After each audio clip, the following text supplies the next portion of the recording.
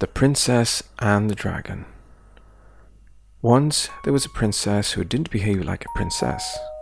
The king and queen were shocked by her frightful manners. Her tangled hair and ragged clothes made her nanny cry. The cook tried as hard as he could, but he could never serve a meal the princess liked. No one ever saw her smile except when she played a mean trick on the old knight.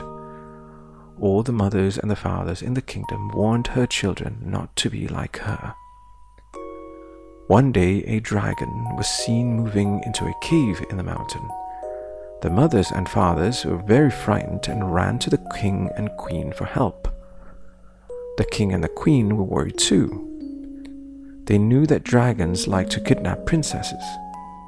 But the most upset of all was the old knight, as it was his job to protect the royal child. The news gave Princess a mean idea. Wouldn't it be jolly to watch the old knight fight a dragon, she thought.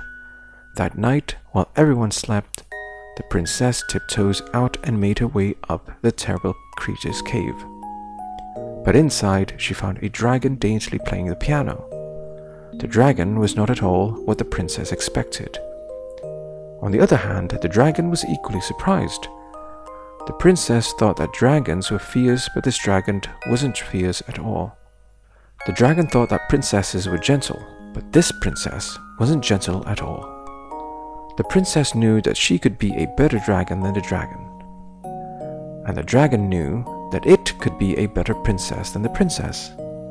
Suddenly they both had an idea. They shook hands and agreed to change the places that very night. The next morning, Nanny was stunned as she looked at the dragon. The dragon had put on a lovely blue gown. It curtsied sweetly and wanted some powder for its nose. The king and queen were overjoyed at the change. The cook nearly dropped the eggs Benedict when the princess asked for more. From that time on, life was much more pleasant. No one really minded the dragon's mean pranks. No one, that is, except the knight, who had to rescue the princess whenever the dragon captured her. Now all the mothers and fathers in the kingdom told their children to behave like the princess, and of course they did their best. But when they couldn't, they know just the place to go. The end.